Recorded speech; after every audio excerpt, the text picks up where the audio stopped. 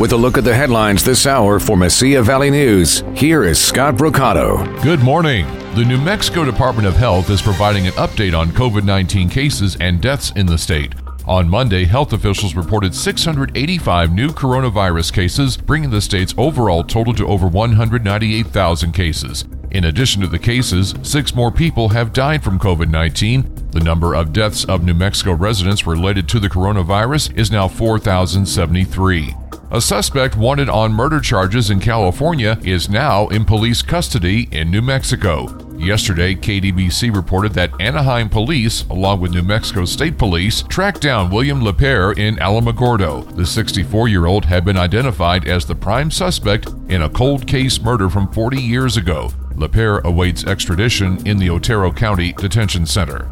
The Office of the Governor announced that Intel plans to invest $3.5 billion in its New Mexico operations and hire more than 700 new workers to create a domestic hub for advanced semiconductor manufacturing at its fabrication facility in Sandoval County. Intel says they plan to modernize facilities to accommodate increasing customer demand for stronger microprocessing performance. Intel is expected to hire 1,000 construction workers starting this year and spend $550 million on construction and new infrastructure. Intel has an annual total economic impact in the state of approximately $1.2 billion based on 2019 data.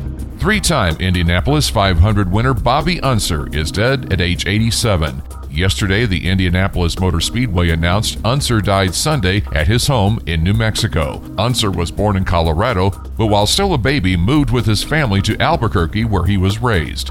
Unser won the Indianapolis 500 3 times during his career. Unser is part of the famous Unser racing family. His older brother Jerry was killed in a crash during practice ahead of the 1959 Indy 500. His younger brother Al won the Indy 500 4 times, and his nephew Al Unser Jr. won it twice.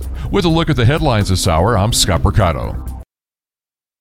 Mesilla Valley News Sports is brought to you by Carlson Financial Services, LLC. Looking for a more personalized tax experience? And crunch this number, 575-361-4006. Carlson Financial Services, LLC is available year-round for tax and business consulting.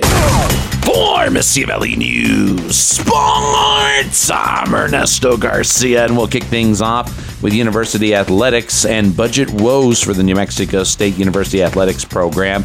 Mario Mocha told KVIA-TV last night that prior to the pandemic, NMSU was $2.5 million in debt.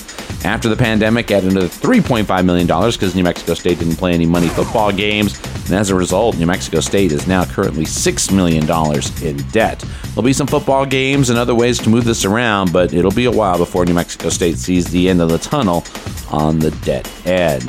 2, prep basketball. And we have got some exciting matchups going on tonight across the area. In girls basketball, 5A playoffs, the number 3 seed Centennial Hawks will take on the number 6 seed El Dorado Eagles at the Nest starting at 7 o'clock. In 3A playoffs, the Hatch Valley Bears will take on the Sandia Prep Sun Devils, 6:30 p.m. at the Hatch Valley Gym.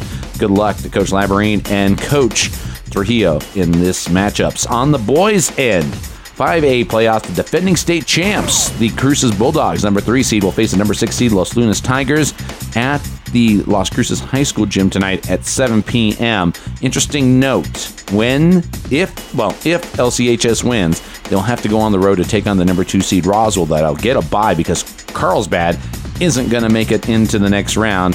Their team forfeits their games because they have COVID issues.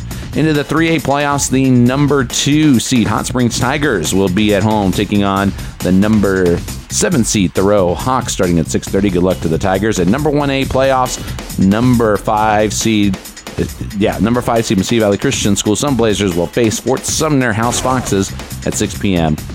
on the road. Good luck to the Sunblazers. College softball for the 3rd straight weekend. NMSU softball player has picked up WAC Pitcher of the Week. Maya Martinez gets her turn in the spotlight after an inspiring performance last weekend against Utah Valley in 3 games.